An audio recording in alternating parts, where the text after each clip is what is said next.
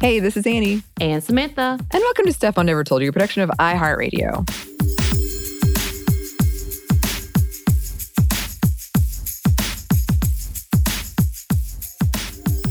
So before we get into this one, quick content warning. We are going to be discussing issues around weight loss, fad diets, and some violence, some grief. Not so much on those last two, but the first three, like weight loss, a lot. So if that's something that's triggering for you, or especially now when we're in the time of resolutions and a lot of those often do involve dieting and weight, then I would probably skip this one, or at least skip the first half. Just the first half. Yes, because we are doing something interesting today where we're talking about two short stories that really had a big impact on me when I was younger, and I guess now because I still think about them. And we'll talk more about that in a second. But Samantha, do you have any short stories that you read in high school or just when you were younger that really stuck with you? Yeah, the ones that traumatized me were the ones that I remember the most. A Rose for Emily, I told you about, which is the William Faulkner one, that I was like, what is this? And then A Good Man is Hard to Find, which is the Flannery O'Connor. And I've actually really went through all of her short collection because she's a Georgia person, and so I felt like I needed to connect. And I love Southern Gothic. Like that is probably some of my favorite genre books, like Flannery O'Connor. She's okay and all, but Carson McCullers was my person, and love her stories. So things like that really got into it. But those were the ones that pierced my brain the most to like, what is happening? Why did I read this? Why? Like that typically, and I guess it's probably a sign of a great book. And that's the same thing I've always said is like, yes, I hate them, but they're amazing writers because they are the worst for putting this in my head and I can't let it go. So those two short stories stick with me the most from high school. I do love a good novella. So Carson McCullers has a couple of really good short novellas. I also read Of Mice and Men in middle school and cried for 3 days. Thank you very much. But I do love Steinbeck as well, who is not necessarily Southern Gothic, but was kind of in that time frame. So those are the stories that I remember. Yeah. I was thinking about this because today we're talking about one that I imagine most of you haven't heard of called Lose Now, Pay Later. I've never heard of the story. Me and my friends, we read it in 9th grade, I think, and we still talk about it. And then we're talking about Neil Gaiman's The Problem of Susan, excuse me. And I do think it's really fascinating that there were a lot of literature stories that I read, short stories I read in literature class that they stuck out to me, and I remember them to this day. And when I was in 10th grade, we did a whole section on religious stories from around the world, and that actually had a huge impact on me and because I grew up very religious, but I was kind of stepping away, and that was part of that, where I was like, this story is essentially the same as Noah's Ark. And it was written way earlier, and I was being very logical about it and annoying about it. But yeah, and then there was another story that I still think of to this day. I can't remember any of the details other than the main character was kind of he was a male teenager, and he was kind of a jerk, and he kind of went out and did all this stuff and cut his family out and really left them burnt. And then he went through all of this trauma, and he came back, and the family just accepted him, and they were so happy to see him again. And I just remember, for some reason, that really stuck with me. Another one, Harrison Bergeron, which was written by Kurt Vonnegut in 1961. I reread it. It's really short, just kind of because I found it online when I was doing the research for this. And it's got a lot of interesting stuff in there. That might be maybe we'll come back if we ever do another short story thing again. I will say Kurt Vonnegut's short stories are so different from his novels that it threw me when I first read it because I was expecting one thing, but I loved it. I was like, wait. It was almost reminiscent of Truman Capote and his short stories as well, that I was like, wait, what? But I know that's not the case necessarily because they're very different styles. It's very beautiful in each of its way. But I really enjoyed his short stories. It did go more into that literary world that I knew because I'm not a big sci-fi fan. And Honestly, I don't think Hart Vonnegut is super sci-fi. He does have that futuristic vibe to everything he does. And that's why I think I like his stuff. And I think he's hilarious. But his actual short stories are very reminiscent to the literary works, to me, of Truman Capote's like kind of very lyrical way. But don't get me started. You got me started. I want to get you started. Oh my gosh. It was so beautiful. Fun. Yeah, no, I really enjoyed it. And I'm glad I reread it. And yeah, there's just a lot of stuff we could talk about now, especially in our modern context, because it is very fascinating to me to read a story that's set in the future when we're kind of approaching that date. It's like, well, where are we when it comes to that? Which is a good segue into the first story we're going to read.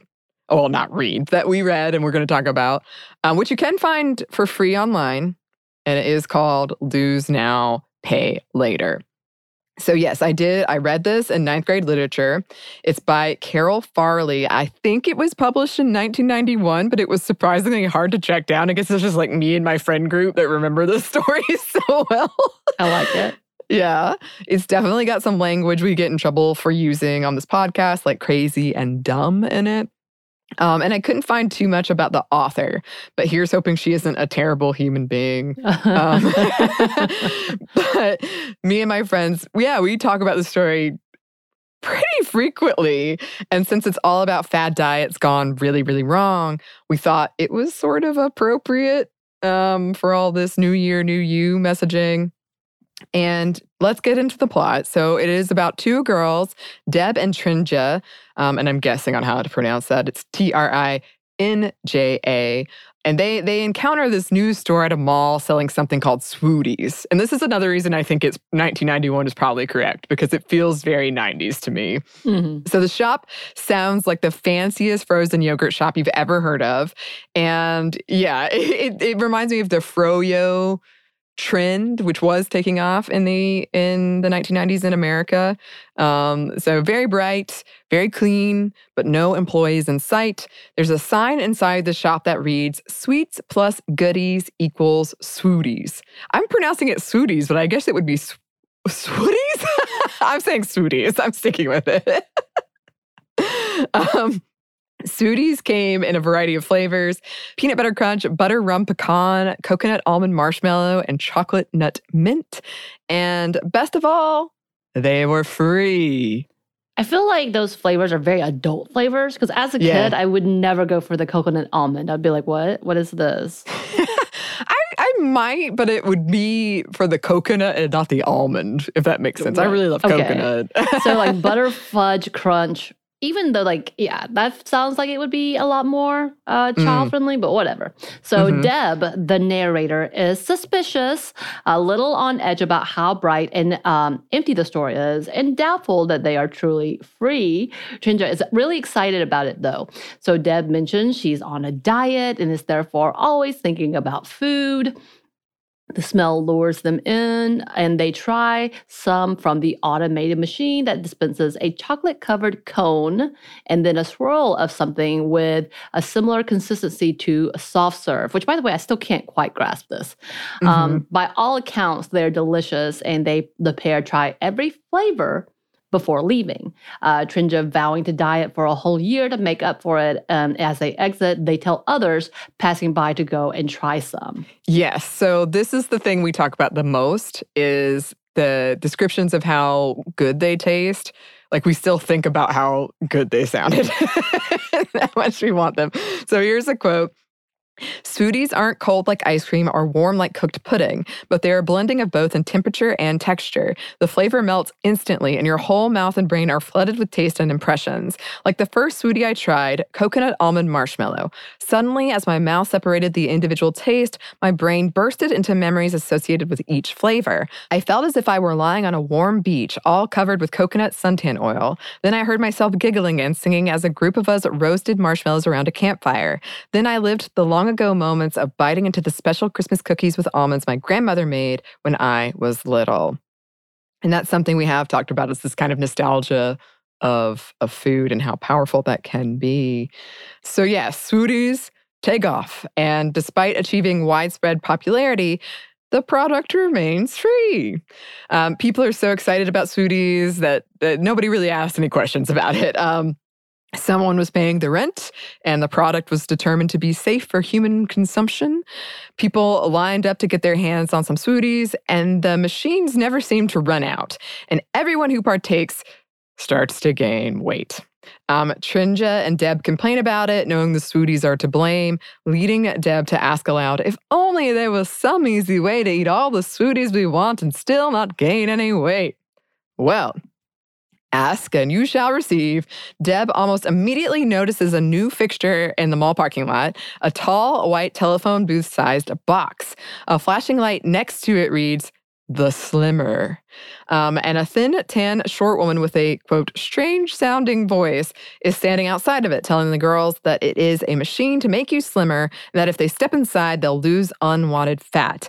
Deb is taken aback at this woman's confidence, knowing that, quote, in the old days, people believed they could lose weight quickly, but in 2041, they weren't that gullible. They knew fad diets don't work, and that's that.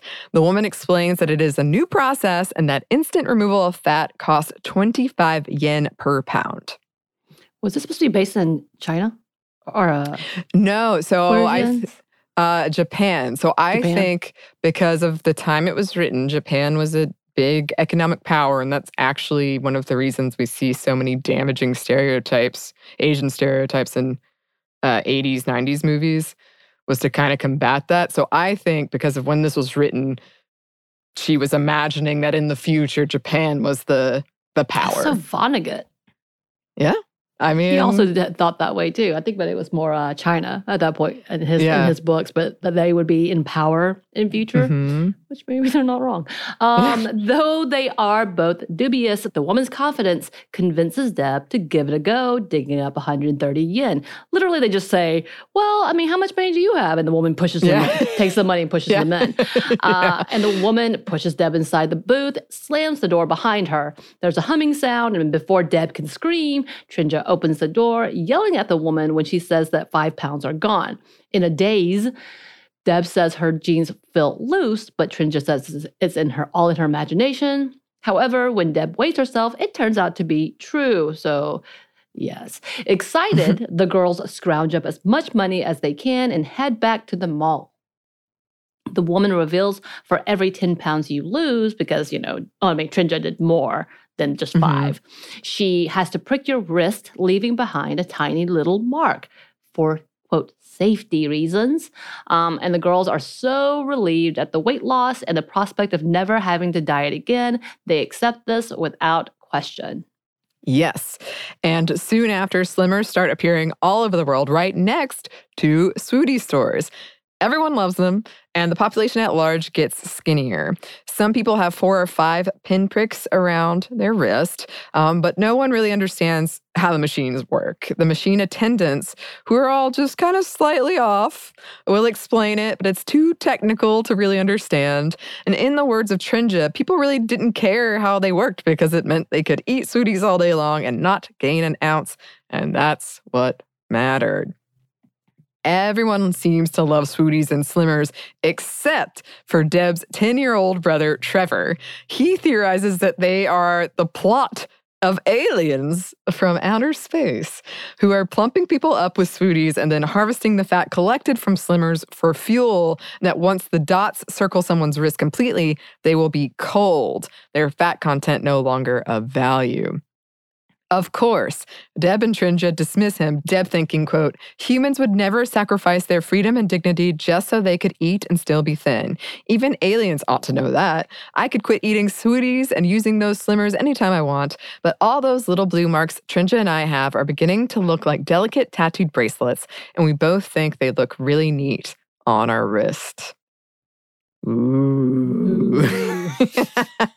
And that's the end. Yeah, so it was interesting to reread this because it's been, 2 decades almost since I'd read it. And I couldn't find it. And one night I just was determined to find it. And I think I texted you about it then. I was like, we got to talk about this. But one thing in there I kind of wanted to talk about, because mall culture is kind of dying, has been dying. But when I was growing up, this was a thing. You go to the mall, you'd get your frozen yogurt or whatever it was, and there's just so much. The pretzels are so good. I got the pretzels. Yes, I know exactly what you're talking about. I love them too. And you would kind of hang out with your friends and do this. And I think probably in middle school to high school, I would hang out with friends at the mall sometimes. But we both grew up in small towns, so this was a big endeavor. Like you had to get out. That was a weekend trip. Yeah, it was like at least an hour away to get to a mall.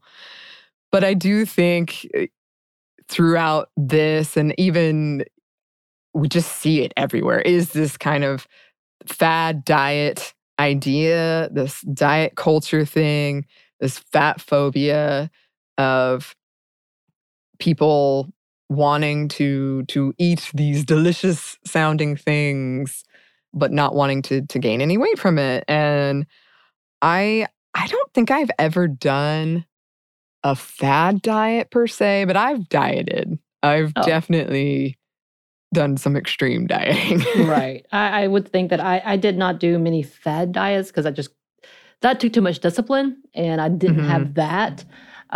Meaning like whatever, the Whole30, I think existed. And I know Atkins was a huge thing when I was in college. And so people were all about it. And I was like, there's no way only eating meat is healthy for you. There's no way. Yeah. But again, like I was like, whatever, people do what they need to do.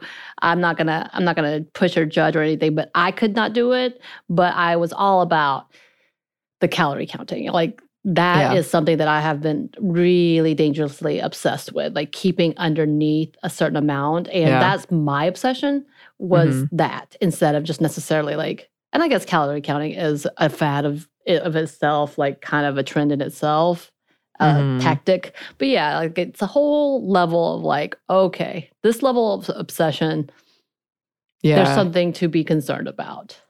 Yeah, I was the same. And I think I told you, for a while, I was using an app to keep track. And the app actually sent me a message and it said, if this is true, this is dangerous. Right. Yeah. This is so pervasive. And we've talked about it a lot, but especially for younger girls who are kind of observing through perhaps our moms or other people in our lives or entertainment. Like maybe we're not directly getting the messages, which we usually are, but there's also just this underlying everywhere you look or everything you hear that you should look this way. And I think for me, it's still hard to just enjoy something, to just enjoy. Like if I had a smoothie, I would be thinking like the whole day, like guilt, I'd be feeling guilty. And like, how can I counteract that? Which is just not a fun... I'm not saying you shouldn't be aware of what you're putting in your body, but I think it goes beyond that. It goes to, you can't have anything without feeling guilty about it, to be honest. Right. Yeah. And sort of that whole idea at the end of, where they say, we would never give up everything just to look this way. And kind of, I've been thinking about that in terms of what we talked about recently with the pandemic and health, and how you and I were saying, like, we know we're going to pay for this. Just like the title of the story is, like, we know I'm not going into the dentist. I need to go to the dentist. Right. I'm going to pay for this later. But kind of that putting off of, right now, I would rather look this way and I will deal with the impacts later, which is very not eating disorder territory. Yeah. And then another big theme throughout this is sort of the whole idea, if it sounds too good to be true, it probably is. Right. There is a whole Seinfeld episode about actually frozen yogurt and this very thing. There's not aliens involved, but there is lying about content in the ingredients involved. Right. Also, this whole idea of no such thing as a free lunch. They're giving away this free yogurt and people aren't really asking questions because they like it. So it's a big theme throughout. And then, just because I love this, Samantha, I wanted to touch on some of the old tech. Because this takes place in 2041. Right. But you can tell it's very much an imagined future that is the product of its time. Also, it was written for children. It was specifically aimed towards, I read it in high school, but I think it was aimed towards like 7th and 8th grade. But there's the fax machine. I love that in the 80s and 90s, we thought the fax machine was that's the whole, like, the future for Back to the Future. Yeah. Literally is how they communicate is via TV, which they weren't wrong because they can do that. The whole, like, computer, like, Skyping video, which didn't exist at that point in time. But also the fax machine that was in every room that every household had. That was the prediction of the future. I know. It cracks me up every time. Right. Also, yes, that malls would still be kind of this place where we congregate and hang around. And maybe malls will make a comeback. I don't know. But right now, they seem to be on their way out. Right. Yes. And then, Japan has an economic power. So I find all of that interesting when people are imagining the future. And I mean, 2041 isn't that far away, as scary as that is. Right. But it's just sort of interesting to see where we are versus what people imagined would be the future. Okay, so I do recommend, like, as long as you're not going to be triggered by weight issues, which I totally understand if you are, and it's definitely, I would say, don't risk it. Although you've already come through this, so I recommend it. Like I said, you can find it for free online. It's really short. It's like 7 pages. Mm-hmm.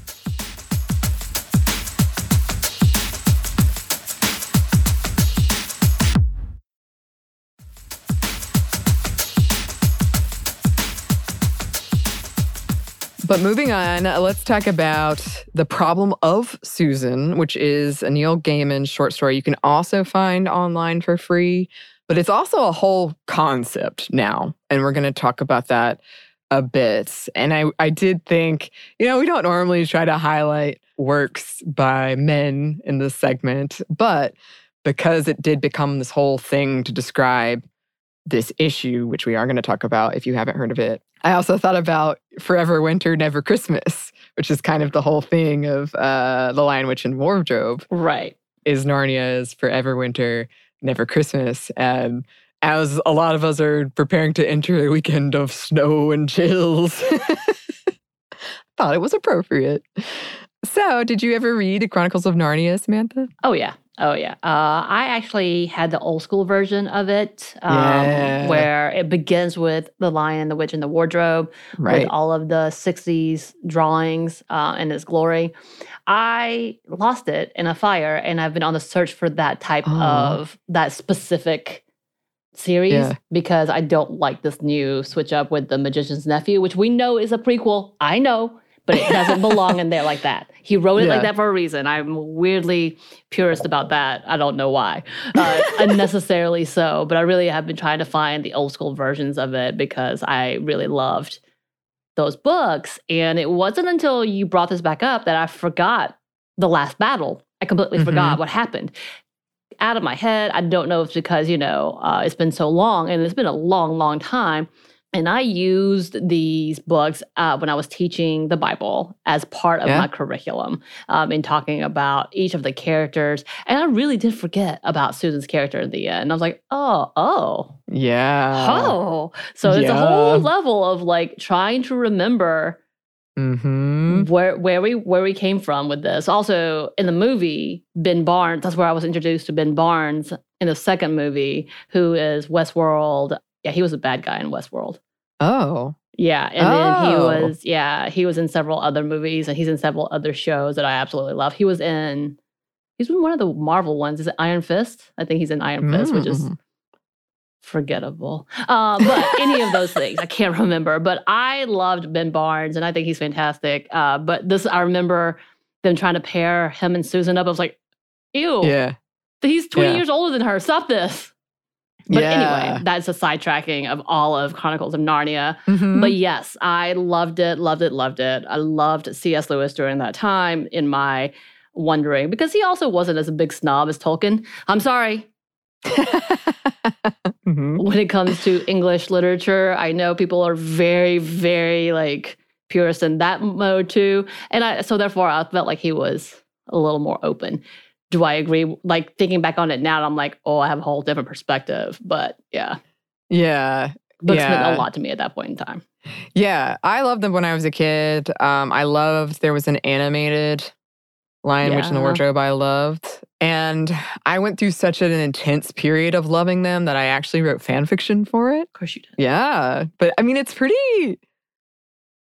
kind of rare. There are things that I love more than I loved that I never wrote fan fiction for. But I wrote fan fiction for it. Yeah. And that's pretty indicative of how much I loved it. If in case anyone doesn't know what we're talking about, I'm going to explain it more in a second. But depending on when you bought, these are a book series of 7 books. I bought them at the time when The Magician's Nephew was the first in the series. But for people before me, Lion, Witch, and the Wardrobe came first. So if you're confused by that, I loved it. And then I just got so weird about religion, and then I kind of just turned away. But I do remember them pretty well. And we're gonna get into all of this. But okay, for anyone who doesn't know, The Chronicles of Narnia is, yes, a 7-book series written by C.S. Lewis, first published in 1950 through 1956. And there have since been animated and live adaptations for the screen. We're not going to go too deeply into the plot. Weirdly enough, you can check out the Savor podcast that I do. We did an episode on fictional foods of Narnia for more information. We really talked about... So what is Turkish Delight then? Tell me that, because I have a weird picture in my head. And then when someone told me what it was, I was like, wait, what? Yeah, so it's kind of a gelatin-based, it's usually lightly sweet with like rose, and it's got some sugar on top, but it's sort of a gelatin light dessert. Yeah. Now, that being said, a lot of people have said it represents drugs. Drugs, cocaine. In this case. Yeah. Yes, because it is something that the witch gives out to Edmund in particular in this case to kind of get him hooked. Anyway, I love anybody who doesn't know what we're talking about must be, what is going on here? There's so many. There is literal Christian workbooks that go along with these series to talk about and analyze the depth of the pretty much the origin story. So it's kind of like saying this is taking Genesis into a modern day tale, which is also why Tolkien didn't like it. He was like, you're being too obvious and over the top. Right. Back to. Right, which we'll touch on in a second more a little bit. But okay, despite the fact that Lewis, who wrote a lot about religion, was adamant these books weren't an allegory, a religious allegory in specific. They have often been interpreted through a religious lens, with Narnia being heaven and Aslan being God and or Jesus. There's even a whole magic apple temptation thing that goes on. Yeah, there's a lot we could get into, but that would be a different podcast. So for our purposes, we're focusing on the Pevensey children, Peter, Susan, Edmund, and Lucy, who have adventures and become royalty in Narnia. However, as Susan grows older, she is, quote, no longer a friend of Narnia, aka for a lot of people, heaven, even though, Lewis disputed this and said perhaps one day Susan could find her way. She's the second oldest. She's the oldest daughter of this group. But so why is she no longer a friend of Narnia? Here we go. Here's the whole exchange from the book The Last Battle, which is the final book. My sister Susan, answered Peter shortly and gravely, is no longer a friend of Narnia. Yes, said Eustace, and whenever you try to get her to come and talk about Narnia or do anything about Narnia, she says, what wonderful memories you have. Fancy you're still thinking about all those funny games we used to play when we were children. Oh, Susan, said Jill. She's interested in nothing nowadays except nylons and lipstick and invitations. She always was a jolly sight too keen on being grown up. Grown up indeed, said the Lady Polly. I wish you would grow up. She wasted all her school time wanting to be the age she is now, and she'll waste all the rest of her life trying to stay that age. Her whole idea is to race on to the silliest times of one's life as quick as she can and then stop there as long as she can. Yep. And that's pretty much it. That's pretty much the attitude about her from everyone, her family and friends. Notably, Lucy doesn't say anything during this exchange. Aslan doesn't say anything during this exchange. Right. I find it, again, we'll come back to it, but in my mind, at the very first book, she was already too grown as well, and they accuse her of that from jump. So I found that interesting that that's how it built up. But again, I forgot the last battle completely. So, well, here we go. Susan was always the more practical one. She was a caregiver, and I feel like that seems on brand, which makes sense because the children had lost their mother, and she was always making sure they had their coats and that they ate. She is the oldest girl and referred to as, quote, little mother. She was kind, gentle, and yes, very beautiful. So what's the issue? It seemed to be she's choosing being an adult over Narnia and Aslan, the fantasy, essentially. Lewis wrote in a letter about her that she was, quote, a rather silly, conceited young woman. Even though that really doesn't seem to match up with everything else we, the readers, knew about her, although we are supposed to think her annoying. Some believe he did this more out of his need for her to represent something. Quote, the believer that walks away from faith instead of telling the story true to the character. Yeah, so this is kind of a tricky conversation, actually, because, and we're going to get into it, but it almost seems like it was just confusion. Right. Like it was kind of out of nowhere. There was no attempt there was this mention of her, she's not coming back to Narnia, and that's it. Like there was no attempt to redeem her or talk to her or anything with her. It was just like, oh, never talk about her again. Right. Again, like I said to you when we were originally talking about this, I was like, I had to go back and figure out what happened because I didn't exactly understand what just happened in the book when I originally read the book.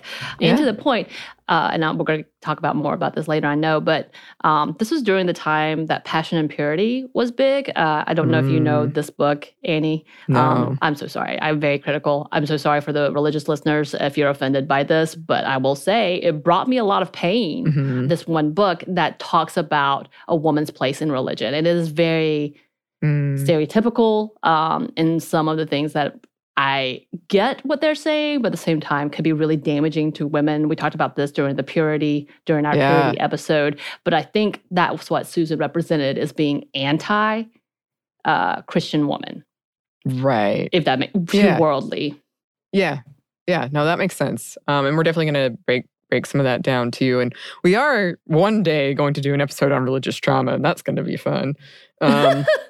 That's the laugh that deserved. Kind of frightened. So another point to make here is Peter, who is older than Susan, was told he was too old to return to Narnia, but he did, and she didn't. And two male characters get painful redemption arcs, but she does not. And you mentioned earlier, Samantha, right. Eustace was one of the worst characters to me in this entire book. And yes, it's supposed to be that he was childish and didn't understand. He'd gone through trauma. He'd lost his parents too and was a brat, essentially. But yeah, after he gets turned into a dragon for his greed and then freed of that spell, he repents, essentially, to Aslan and becomes whole again. But yeah, I think it's really interesting because Lucy and Edmund are too old, which is why you see Eustace and Jill come into play because they're young enough to believe these. So they technically aged out too.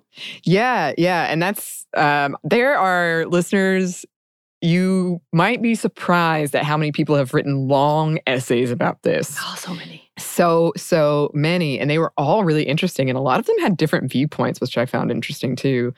But somebody was saying, essentially the message we're supposed to take is that you have to be young and believe, and never grow up and never be an adult and take care of people, or you can't go to what is essentially heaven. Right. So it's, and I just remember this, Andy. I have somewhere in one of my journals, I went through and did a whole dive, not only in the books, but compared it to specific Bible verses. I went in. So, yeah, again, when I say these meant a lot to me in that point in time. And essentially this is kind of a play into childlike faith. He was being literal. even though he probably would deny it. But it is literal. Right.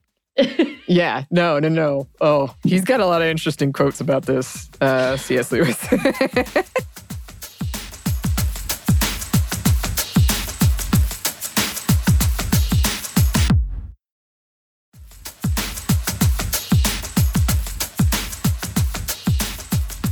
But okay, going back to what you were saying about, the good Christian woman, I think a lot of folks thought that this whole sort of writing out of Susan was more that she had become shallow.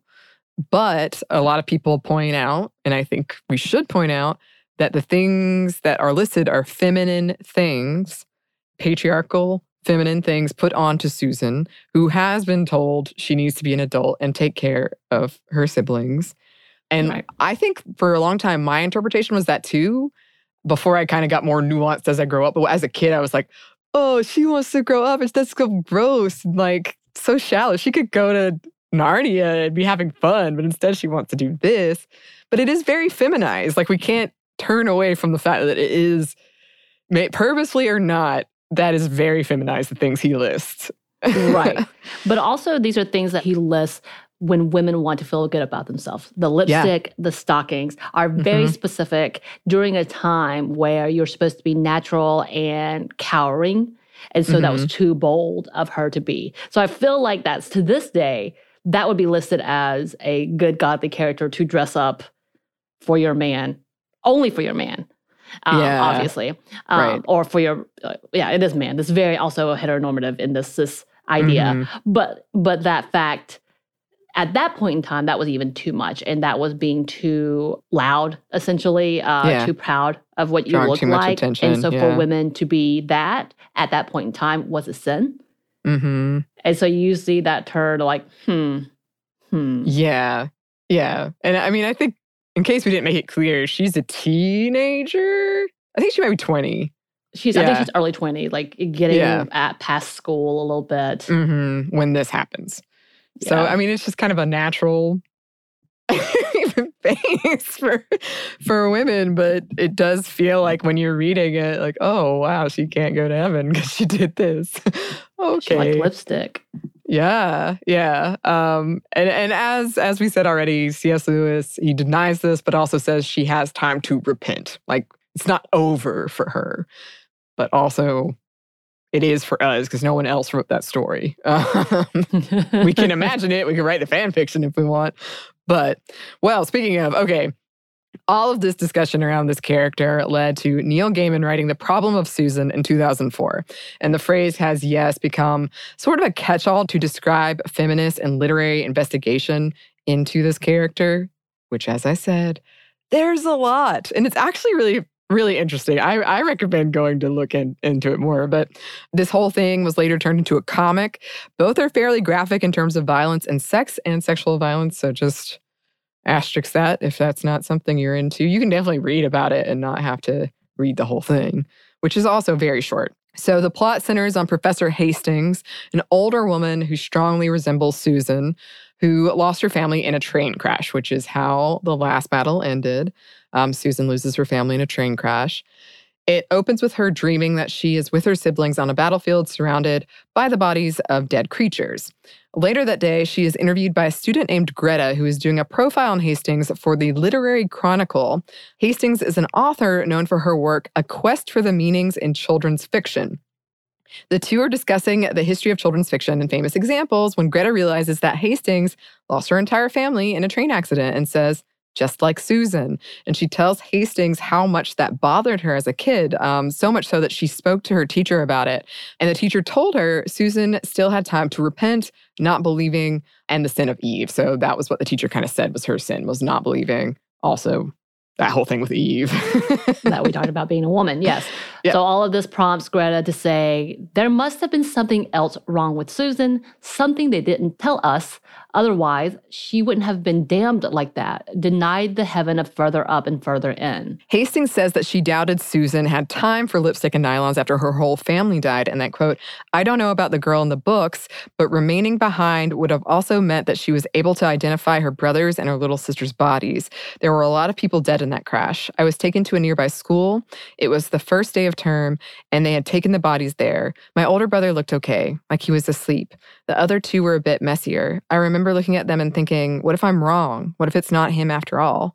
My younger brother was decapitated, A God who would punish me for liking nylons and parties by making me walk through that school dining room with the flies to identify Ed, well, he's enjoying himself a bit too much, isn't he? Like a cat getting the last ounce of enjoyment out of a mouse. Right, which is how the story begins, by the way. Yep. Hastings cuts the interview short, and that night sleeps in her childhood bed looking through old photos. She notices children's books on the bedside tables and knows she's dreaming because she's never kept these kinds of books around. The one on top of the pile shows two girls weaving daisies into a lion's mane. Meanwhile, Greta dreams that she is on the same battlefield, and Aslan and the witch have come to an agreement. She will take the boys, and he will take the girls. She understands what must have happened, and she runs, but the beast is upon her before she is covered a dozen paces. The lion eats all of her except her head. This is all in her dream, and he leaves the head in one of her hands, just like the house cat at the beginning of the story leaves parts of a mouse it has no desire for later or as a gift. Again, referencing how Susan found a mouse at the doormat at the beginning of the story. Yeah. So a lot of that was quote, Greta watches, unable to shut her eyes as her brothers are transformed into monsters, and then, quote, the great beast ate her little sister more slowly, and it seemed to her with more relish and pleasure than it had eaten her. But then her little sister had always been its favorite. Then the witch disrobes and the lion tongues her, and they have sex, making Greta / Susan kind of in this dream, watch before finally eating her head. Greta wakes up thinking it's true that Susan didn't die, that this whole thing actually happened. And then here's another quote. She imagines the professor waking in the night and listening to the noises coming from the old applewood wardrobe in the corner, to the rustlings of all these gliding ghosts, which might be mistaken for the scurries of mice or rats, and to the padding of enormous velvet paws and the distant, dangerous music of a hunting horn. She knows she is being ridiculous, although she will not be surprised when she reads of her professor's demise. Death comes in the night, she thinks, before she returns to sleep, like a lion. The white witch rides naked on the lion's golden back. Its muzzle is spotted with fresh scarlet blood. Then the vast pinkness of its tongue wipes around its face, and once more it is perfectly clean. Oof. Okay. So there's a lot of things we can discuss about this, obviously. I did want to include this quote. Gaiman said about it, there is so much in the books that I love, but each time I found the disposal of Susan to be intensely problematic and deeply irritating. I suppose I wanted to write a story that would be equally problematic and just as much of an irritant, if from a different direction, and to talk about the remarkable power of children's literature. And he's not the only author to have spoken out about this. Philip Pullman said, I just don't like the conclusions that Lewis comes to after all that analysis, the way he shuts children out from heaven, or whatever it is, on the grounds that one girl is interested in boys. She's a teenager. It's terrible. Sex. Can't have that. Yeah. Oh, yeah. Okay. So yeah, I'm so excited that you know a lot about this, Samantha, and I got some background, and we have kind of how did it impact us.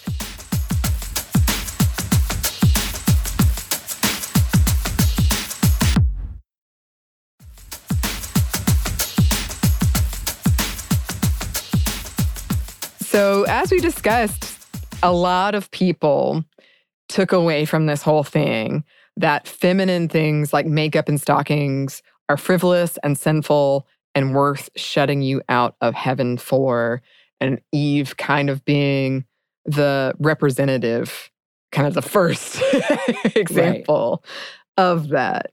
And because I feel like my favorite character was Lucy, but a lot of people said like Susan was their favorite character. And she was generally well-liked, even if she wasn't like a hated character. Right. And to have her just suddenly, when, even she was queen, she was Susan the Gentle, and she was, taking care of children who needed it, and just very kind, and to kind of have that go from that to, right. Well, she's gone, and that's the end of that. Don't worry. It's interesting, too, because when we see the flashbacks where they meet the adult king and queens. Yeah. And she is being forced into an arranged marriage. That's right. Right. And she's the one that refuses to do so unless she can pick her own, which would have been seen as valiant. But yet that's not remembered. It's quite fascinating how the adult version of her in Narnia does not compare to the adult version of her in the real world, and why would it be so? But I do remember that specific scene because you're like, yeah, girl, go ahead. Tell him you're not going to marry anyone. You know, like you can choose because you are the High Queen. You do you. And then we see that flip. But like, it definitely does feel it needed to be a little bit on the nose, whether it was Lewis showing his disapproval for how women were acting during that time and wanted to bring him back to this is a religion or not, or this is godly and what's not, or whether he just needed a villain and he found a way to make one of them a villain and it made sense for him as she is a woman and disposable. Yeah, well, I'm glad you brought that up because somebody wrote a really interesting essay about kind of that idea where the author was saying there's sort of a funny thing happening here that Gaiman comments on directly is that we are really interpreting, like as the audience, interpreting it in a way that perhaps he didn't mean it, but it doesn't change the fact we're interpreting it that way. And that's how it impacted us. But the author was saying, like, basically he got kind of lazy. And so he's got 4 kids. You've got Edmund, who is the betrayer who comes back. You've got Lucy, who is the natural believer. You've got Peter, who is like he's Peter, the Saint Peter, essentially. Right. And he needed somebody to be the opposite of Edmund, of the person who believed and then walked away. And she was the one that was left. And so he put it on her. But we were all as readers like, but wait. It doesn't make sense with all this other stuff you said. Which is, I thought that was a really interesting take on that. And throughout Gaiman's short story, there are these signifiers of sex associated with evil. You've got the witch's lipstick. You've got hints at Professor Hastings' sexuality. In the dream, she notices the dead centaur's penis and wonders what it would have been like to kiss him. She remembers past sexual experiences with men, making the point that in this framework, in this story, Susan is tied to evil for being sexual. Like, this is wrong. There's also throughout the frivolous desire for youth, quote, there are things about herself that the professor despises. Her smell, for example. She smells like her grandmother smelled, like old women smell. And for this, she cannot forgive herself. So on waking, she bathes in scented water and naked and towel dried, dabs several drops of Chanel toilet water beneath her arms and on her neck. And that's kind of like in there too of, I guess it feels like a contrast between she wanted to be an adult, that kind of narrative. She always wanted to be an adult. And now that she is one, she's also kind of punishing herself and being societally punished for being an older woman. Right. Yeah. There's also, I just want to put this in here because it stuck out to me, how she thought she was old when she, quote, lost what was left of her virginity at 20, which I think probably a lot of us can identify with. Of thinking that's old, and then when you get older, thinking, oh no, that was so young. yeah. That you were ready. Exactly. She also, Hastings thinks about how young Greta looks. Another interesting take I read was this kind of idea that like God, the patriarchy comes for us all, that if God, in the context of literature, is the creation of man, and in this particular case it is, if we're saying like Aslan is the godlike figure, and C.S. Lewis is a man of his time that wrote it, then it stands to reason that he is a part of the patriarchy. So this whole idea of like the god, in this case Aslan, punishing Susan for being feminine or not fitting into whatever rules of this patriarchy, I thought that was an interesting take as well. Right. And when we talk about Susan's role and the individual roles that he has placed on these characters, it is very obvious that it is a very male-led throughout. Whether it's Caspian that we're talking about, Ben Barnes' character that I mentioned earlier, coming to find the father, and or talking about Aslan being this lion who comes roaring through, and Evil being a woman, a witch, Tilda Swinton, who played the hell out of that character. She scared the hell out of me. I'm not going to lie. But like really, obviously, again, women, leader, evil, bad. There's definitely notes of that you can't really ignore in any of that. He does mention to Lucy that she would not be a part of the battle, that she would be the healer. And though actually Susan is a part of the battle, she has the bow, and but she's also has a call for help, which Peter comes running to. So like, there's a lot of things for sure. Yeah. No, that's a good point. And a lot of people brought that up as well. If you look at the earlier ones, while she was always sort of the practical one, she was also pretty, like, she rode on Aslan's back. She was there when he was resurrected. Like, she was pretty stalwart. So, yeah, just not that you can't go from being stalwart to not being stalwart. But again, it was just one of those things where people were like, this doesn't track. It doesn't feel right. Right. As we said, there's that whole messaging of being adult equals being bad, especially for women. Then there is trauma. So the impetus behind this story that Neil Gaiman wrote actually was imagining, like, Susan was a woman who was left behind. She lost her whole family. And there's a scene at the end where it is kind of confusing. But yeah, they die in this train accident and then they're in Narnia. And as the reader, we realize they've died. And yeah, they're in Narnia. And, they're happy and embracing and all this stuff. And Susan really she's not mentioned. So she was just left behind. And she's going to deal with this aftermath. And some people were really hurt that there wasn't even a thought of her. There wasn't even like, oh, wow, that must suck. Exactly. But if we're looking at a Christian perspective of heaven, that's the intent, is that you will forget that trauma. And if she is that trauma, part of that trauma, you don't remember her. Like, that is the joy of heaven.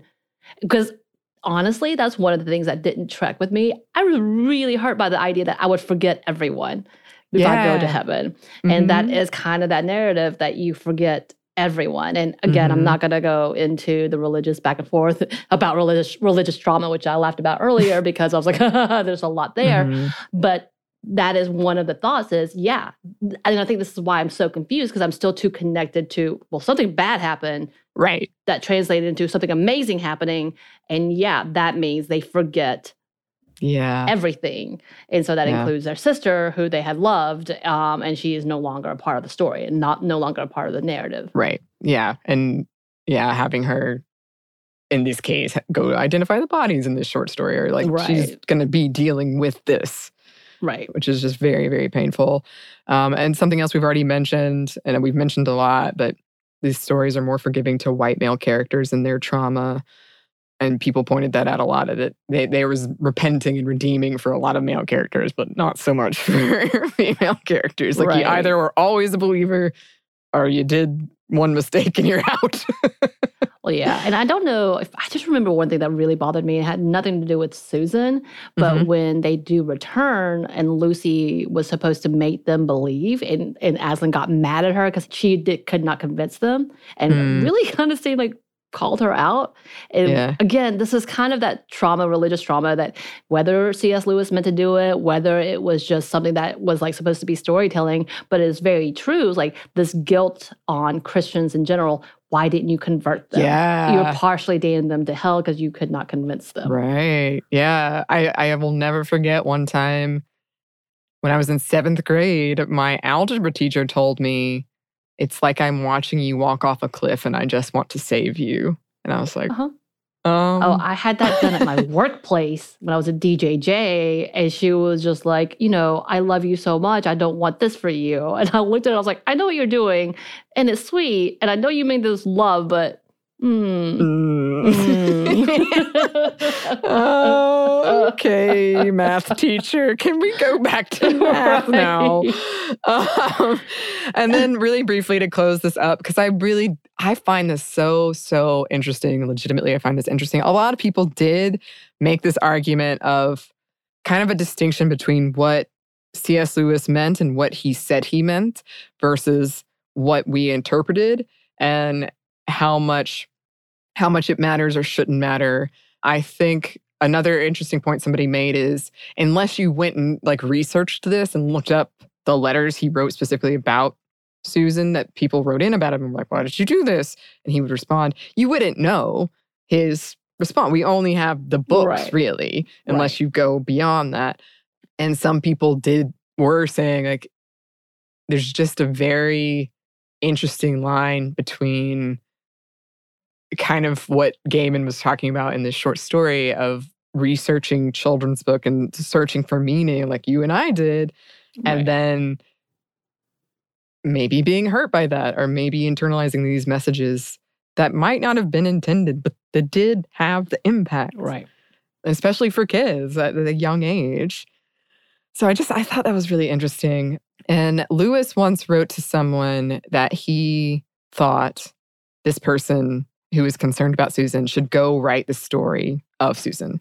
Was he being smart aleck? I don't think so. He might have been. He said it was like older. He liked children's literature. That was more of an adult thing.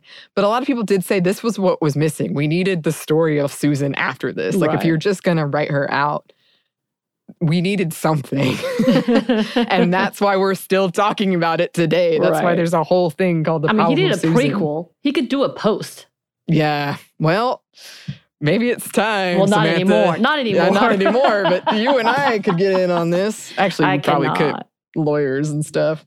But this is what fan fiction is for.